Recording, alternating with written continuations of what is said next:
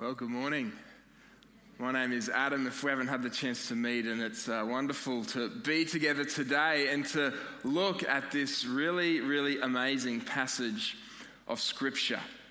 Now, before we dive into that, I want to share with you, and I've shared this with you before, one of my favourite lines from any book I've ever read outside the Bible.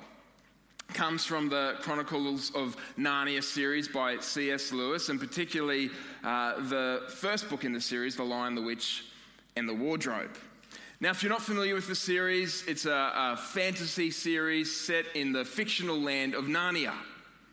And the king of Narnia, the Christ figure, the figure who represents Jesus in this series, is a lion named Aslan.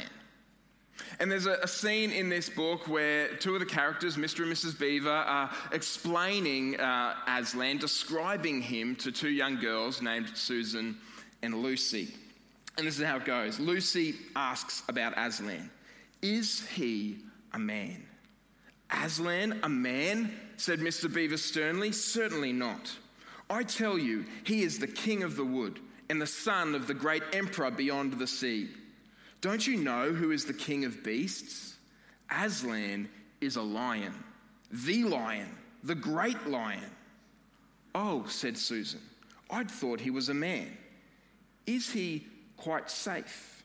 I shall feel rather nervous about meeting a lion." "That you will, dearie, and make no mistake," said Mrs. Beaver. "If there's anyone who can appear before Aslan without their knees knocking, they're either braver than most or else just silly." "Then he isn't safe?" asked Lucy. "Safe," said Mr. Beaver. "Who said anything about safe?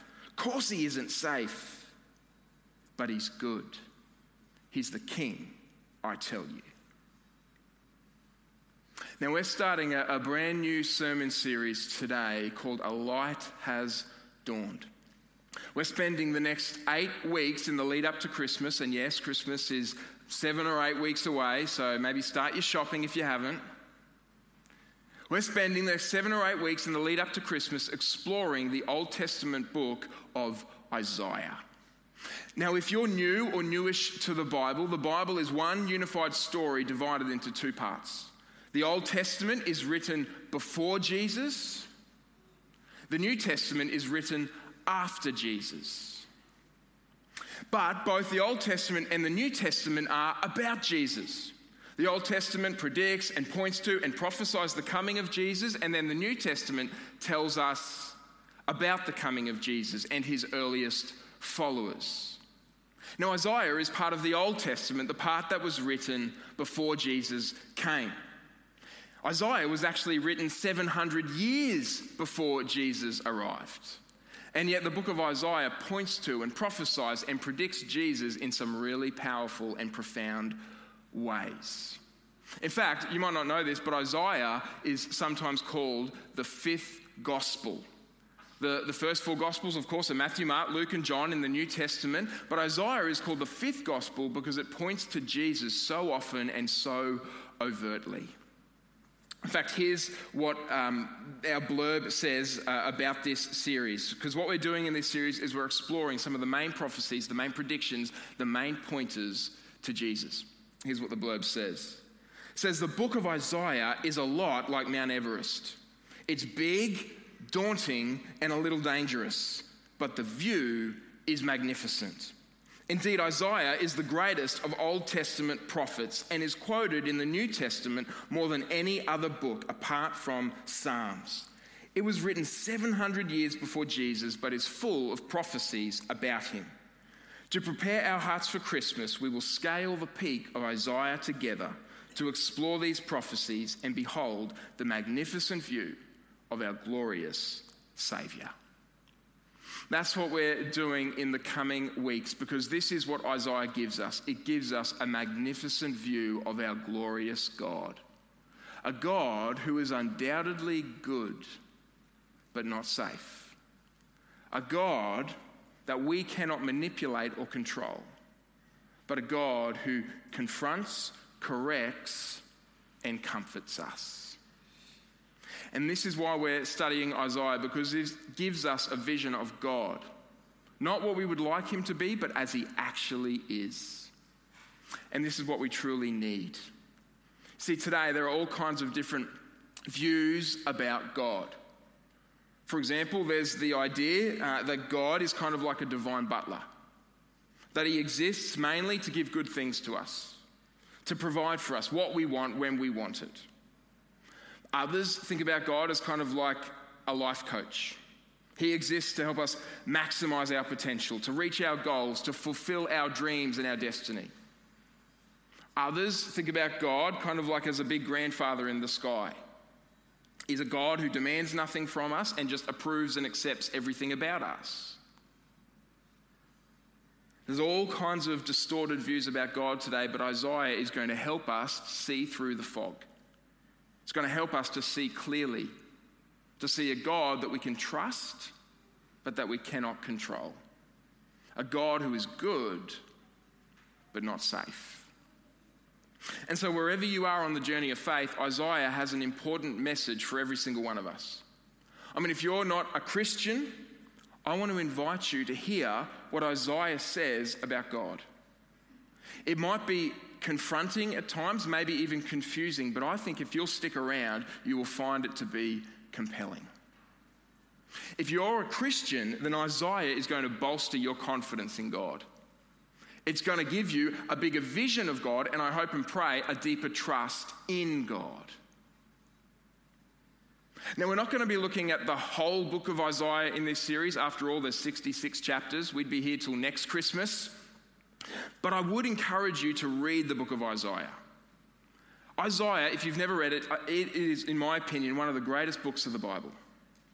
Alec Mocher is a renowned Old Testament scholar. He says that Isaiah is the crown of the Old Testament. Now, this doesn't mean that it's easy or simple. I mean, it's not. It's long. It covers a long period of time. It has a lot of different names. But it will reward your careful attention. And this is also why I would encourage you to pick up a copy of the Growth Group Guide. I don't have one up here with me, but it's purple. You can grab one from the Connection Centre. It has a lot of good background information and context on the book of Isaiah. It will help you to get your bearings in this magnificent book. Now, Isaiah himself actually gives us an introduction to this book right up front in the very first verse. He answers 3 important questions about this important book. What, who, and when? What is it? Who wrote it? And when did they write it? Here's how the book of Isaiah begins, and he tells us what it is. Verse 1, the vision concerning Judah and Jerusalem. So the book of Isaiah is a prophetic vision. It's a message from God through his prophet to his people. A message from God through his prophet, his spokesperson, to his people. This explains the reference to Judah and Jerusalem, which is a reference to the people of God. You see, at this point in the story, God's people, the nation of Israel, they had split into 2 kingdoms. You had Israel in the north, where the capital city was Samaria, and I've left my little pointer down there along with my Growth Group Guide, but hopefully you can see where Israel is, kind of right in the middle of the map, and Samaria just above it. And then down below at the bottom of the map in the south, you have the kingdom of Judah, and the capital of Judah was Jerusalem. Now, though Isaiah it will also speak to Israel in the north, he is mainly going to speak to Judah in the south. He's mainly going to minister in and around Jerusalem. And he ministered in this area during a time of upheaval. You see, Israel and Judah had enjoyed a long period of peace and prosperity, but there was a looming threat in the north. The Assyrian Empire, which you can kind of see there at the top of the map, they were beginning to grow. They were beginning to become stronger, and they were beginning to become belligerent. And it seems as though the glory days of Israel and Judah are numbered. And so it's into this context that Isaiah begins to speak. And he actually speaks for quite a long time. Isaiah ministered for almost 60 years, from 740 BC to around 680 BC. That's a long period of speaking to God's people.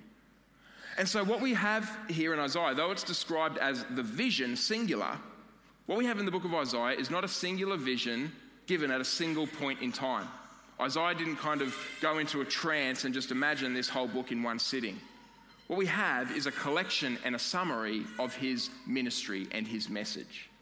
It's likely that at some point towards the end of his life, Isaiah sat down, he gathered his notes, he gathered his messages, he recalled his memories, and he put together this coherent presentation of his career and his ministry.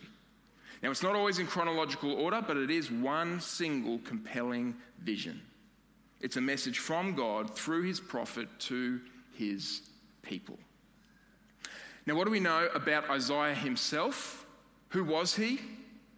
Well, all we're told here in verse 1 is this, that he was Isaiah, son of Amos. That's all we're told here. Now, there's a tradition that suggests Amos, Isaiah's father, was brother of King Amaziah, which means Isaiah may have been royalty. He was almost certainly well educated. I mean, his book is a literary and theological masterpiece.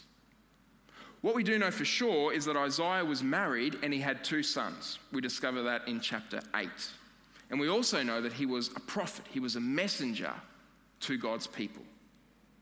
Now that begs the question, what was his message for God's people? What did Isaiah have to say to the people of God? Well, it's actually summarized by his name. You see, the name Isaiah means the Lord saves. If you remember nothing else about Isaiah, if you've already forgotten everything I've told you about the book of Isaiah, remember this. The message of Isaiah is God saves sinners. That's the message. And this is a message that's important not only for God's people 3,000 years ago, but this is a message that's important for you and I today and every day. It's the most important message in the world, and this is what we're diving into in these next few weeks. And today we're going to begin by looking at chapter 1, that passage we read just a moment ago.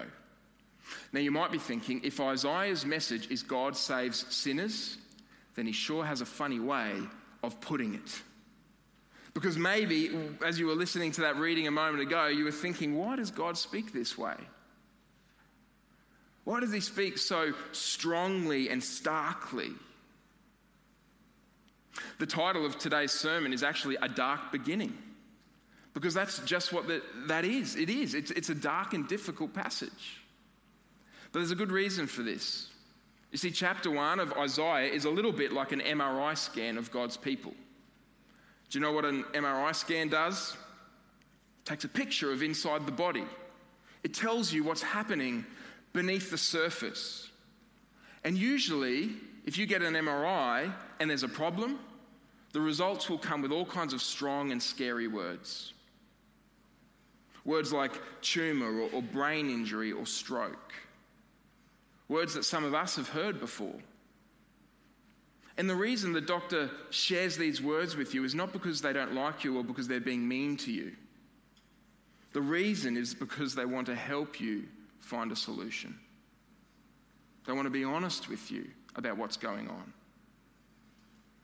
And you see, this is what God is doing for his people here in chapter 1. God has performed an MRI on them, and the results are not pretty. But rather than just kind of gloss over it, rather than ignore it, God is honest with his people. Not because he doesn't like them, not because he's being mean with them, but because he loves them and he's being honest with them.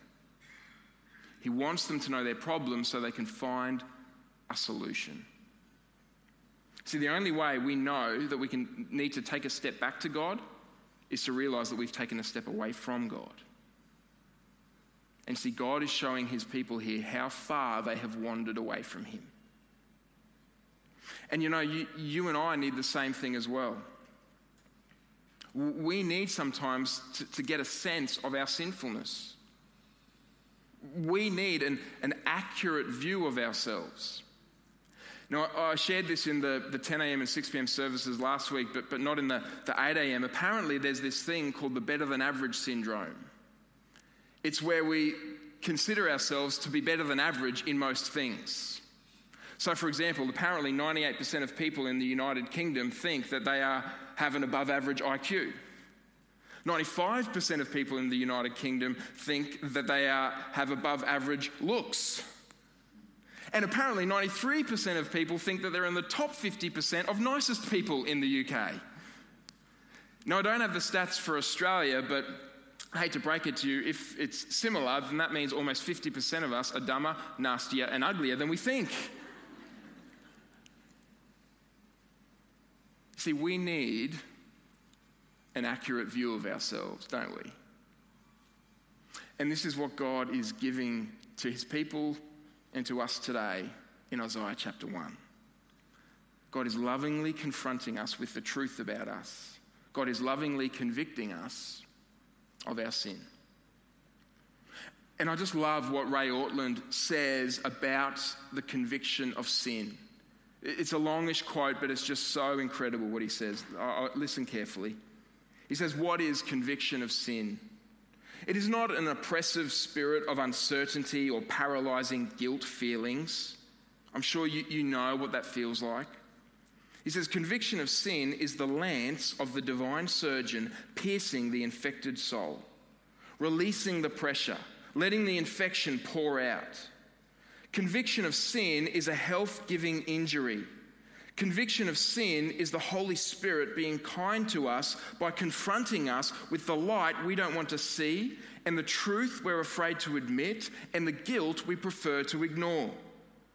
Conviction of sin is the severe love of God overruling our compulsive dishonesty, our willful blindness, our favourite excuses. Conviction of sin is the violent sweetness of God opposing the sins lying comfortably undisturbed in our lives. Conviction of sin is the merciful God declaring war on the false peace we settle for. Conviction of sin is our escape from malaise to joy, from attending church to worship, from faking it to authenticity. Conviction of sin with the forgiveness of Jesus pouring over our wounds is life." It's beautiful and it's amazing and it's true. And this is God's message to his people in chapter 1. And this message that he gives to his people, it comes in three main ways. He has three main things that he wants to say to his people back then and to us today. The first thing that God says to his people is this: "I'm heartbroken by your rebellion." I'm heartbroken by your rebellion. You see, though I've compared this chapter to an MRI scan, the way that God delivers the diagnosis, it's not actually like a doctor to a sick patient.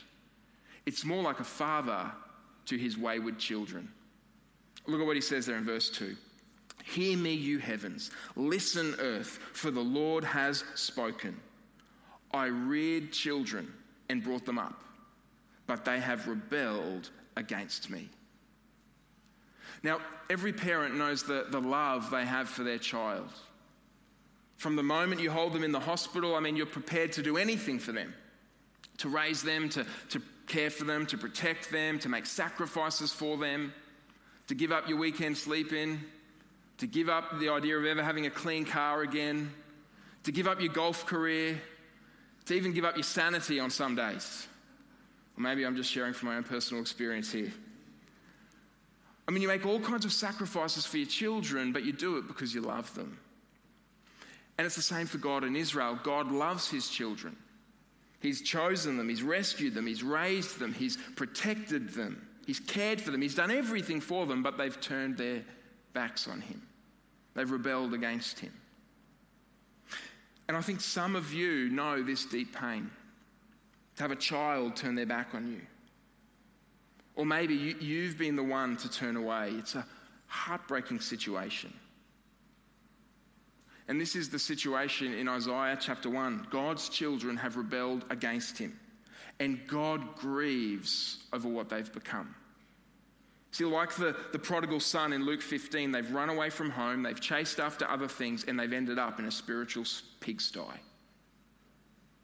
And God grieves over what they've become. In fact, Isaiah describes their pitiable state using three different images. Firstly, he says that they've become dumber than farm animals. Look at verse 3. "The ox knows its master, the donkey its owner's manger, but Israel, the people of God, does not know. My people do not understand." Now, oxen and donkey aren't the most glorious animals, are they? I mean, the new NRL team that's just entered in, it's not the Donkeys, it's the Dolphins, because the donkeys are just not that majestic. But even donkeys and oxen know enough to go to their master, to go home. After all, he's the one that feeds them. But God's people have become so disoriented, so lost, they've turned to everything and everyone other than God. Isaiah is saying they're dumber than farm animals. Secondly, he says they are like a man who's been beaten up but can't feel his wounds and won't get any help. Look at verse 6. From the sole of your foot to the top of your head there is no soundness, only wounds and bruises and open sores, not cleansed or bandaged or soothed with oil. Isaiah is saying you don't even realize that things could be so much better. You're hurting, but you won't turn to the healer. Thirdly, he says that they are like a broken down city. Verse 7. Your country is desolate, your cities burned with fire, your fields are being stripped by foreigners right before you, laid waste as when overthrown by strangers. You've been overrun, you've been overcome. Isaiah is saying the people of God are in a terrible state. They're dumb, they're beaten up, and they're broken down. Now, what has led them to this point? Why have they found themselves in this situation? The answer is verse 4. They have forsaken the Lord. They have spurned the Holy One of Israel and turned their backs on him. The reason they've ended up in the spiritual pigsty is because they've turned their backs on God. They've turned their backs on him, they've abandoned his teaching, they've walked away from his light. Now, this doesn't necessarily mean that they've become atheists instead of believers. It's more subtle than that. It means that they have downgraded God. They've treated him as a last resort rather than as their foundation. They've put a discount on God and they've put a higher value on other things. They've treated God as secondary and other things as primary. And this has led them into the spiritual pigsty, and God grieves over what they've become. And this gives us a glimpse into the heart of God. He is not a distant God that is unmoved by our rebellion. I mean, when we wander away from him, he doesn't just kind of shrug his shoulders. His heart breaks. He cares deeply. And I wonder if there's distance in your relationship with God. I wonder if you've downgraded God in your life, treated him as secondary and unimportant, treated him as a last resort rather than as your foundation. If you have, I don't think it's an accident that you're here today. And consider this your invitation from God to come home, to the one who feeds you, heals you, and restores you. And just like the father in the parable of the prodigal son, he is waiting with open arms. Not with a lecture, but with an embrace. The first thing God says to his people is, I'm heartbroken by your rebellion. The second thing he says is this, I'm fed up with your hypocrisy. So you might think that after this description of God's people, they've forsaken him, they've turned their backs on him, they've rebelled against him. You probably think, well, they've stopped worshipping. They've stopped going to church.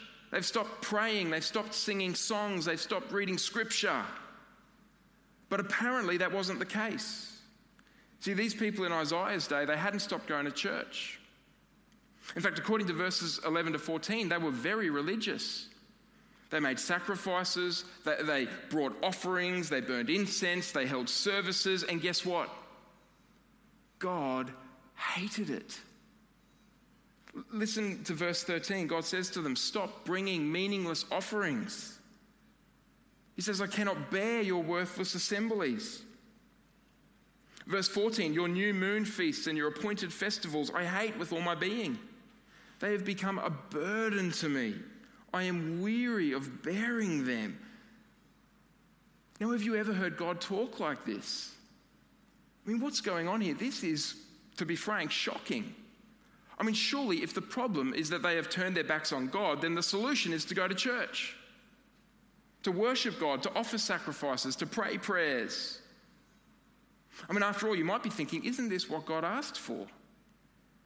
I mean, wasn't God the one that instituted the sacrificial system? Aren't they just doing what Leviticus asked them to do? Why is God so upset about all of this? The answer comes in verse 15. When you spread out your hands in prayer, I hide my eyes from you. Even when you offer many prayers, I am not listening. Why? Your hands are full of blood. See, the issue is not the services or the sacrifices or prayer. The issue is not worship itself. The issue is the lives and the attitude of the worshippers. See, the people in Isaiah's day, they would come to worship, they'd lift their hands, they'd pray their prayers, they'd bring their sacrifices, they'd go through all the rituals and ceremonies. And then they would leave and live however they wanted. The issue was religion without relationship. It was ritual without repentance. And this manifested itself, revealed itself mainly in the way that they treated other people. Look at what Isaiah goes on to say in verse 16. He says, wash and make yourselves clean. Take your evil deeds out of my sight. Stop doing wrong. Learn to do right. Seek justice. Defend the oppressed. Take up the cause of the fatherless. Plead the case of the widow. See, the heart of the problem was that they thought they could love God without loving people. They thought they could attend worship services but not pursue justice. And friends, there is such an important lesson here for you and I. God wants more from us than just to attend services and listen to sermons. Now, are they good? Are they even essential for us to do? Yes. But are they the only things that we should be doing? No. God wants those services and those sermons to be part of a life that is committed to God. God doesn't want us just to attend church. He wants us to live lives of obedience and justice. You know, just a few weeks ago, we had Justice Sunday, where we looked at some of the initiatives as a church that we're participating in to pursue justice. And I give thanks to God for those initiatives and those efforts, that we want to be a church that is about life for others. But the question this morning is, what about you? What about me? Are we loving God and loving people? Are we attending services and pursuing justice? Where that isn't the case for us, we need to repent. This is what God wants for his people. He wants wholehearted devotion. And this is why he says here in chapter 1 of Isaiah, he says, I'm heartbroken by your rebellion. I'm fed up with your hypocrisy. But thankfully, that's not all that God has to say to them. Because remember, God is honest with us about us, not to condemn us, but to save us. To put it another way, when God cuts us, he does so like a surgeon, to heal us. And we see this is true even in the darkness of chapter 1, because God also says to his people, thirdly and finally, I'm not finished with you. I'm not finished with you. You see, right in the middle of this dark diagnosis, God offers the most amazing invitation. This is what he says, verse 18. Come now, let us settle the matter, says the Lord. Though your sins are like scarlet, they shall be as white as snow.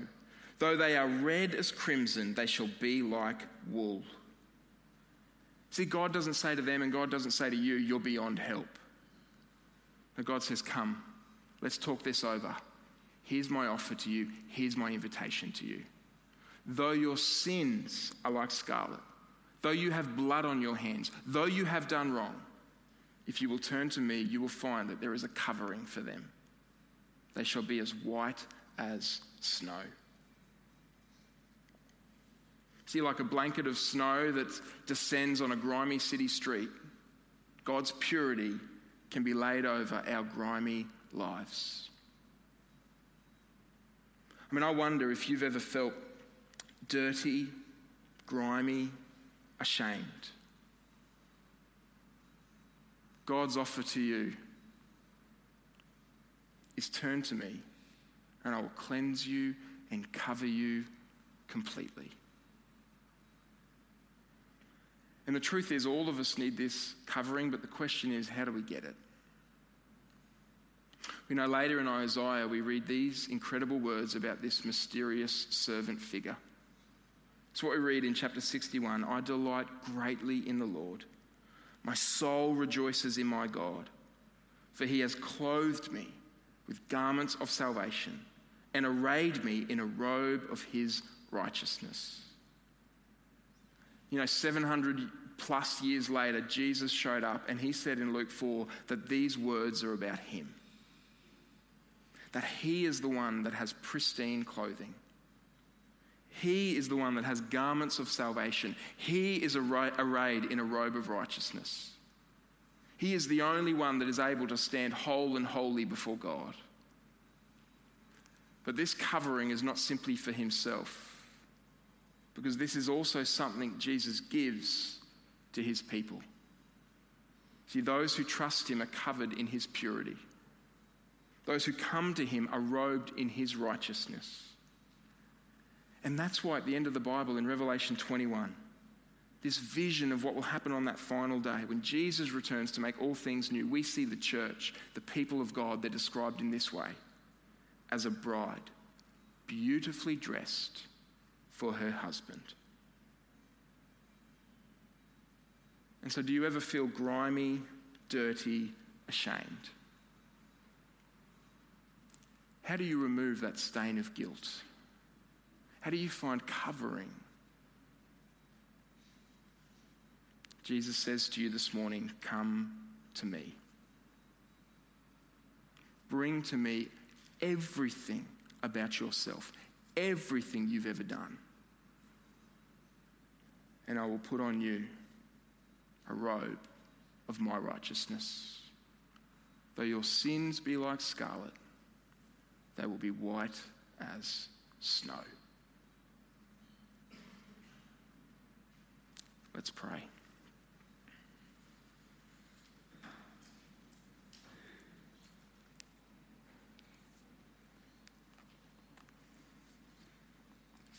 Father, we want to take just a moment right now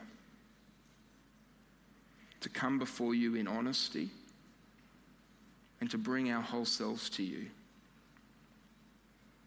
And Lord, for those of us in here that have never come to Christ, never put ourselves into his good hands, never asked for his covering, but I want to invite those of us who are in that place right now to turn to Jesus, to turn from our sin and to put our whole self into his good hands. Lord, for those of us that have fallen into hypocrisy, we've drifted from you and we know it. We have religion but no relationship. We've downgraded you in our lives, God. We've treated you as secondary and not primary. And I want to invite those of us to repent and to return to you today with all of our hearts. It's madness to turn anywhere else because there's no one else, there's nothing else that can give us what we're looking for. It's only found in you, the God who made us, the God who heals us, the God who loves us, and the God who restores us. And so like the prodigal son, Lord, we want to run home to you today, safe and secure in the knowledge that you wait for us with open arms. And so wherever you are, you just take a few moments now to bring yourself, to bring your heart to our great God in heaven.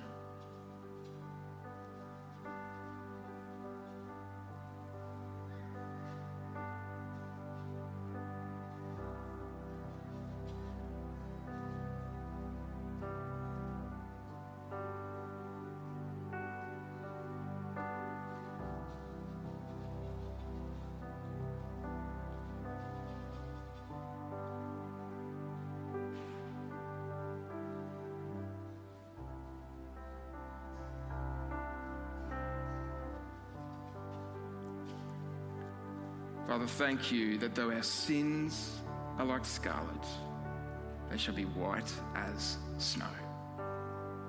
And we pray this in Jesus' name. Amen.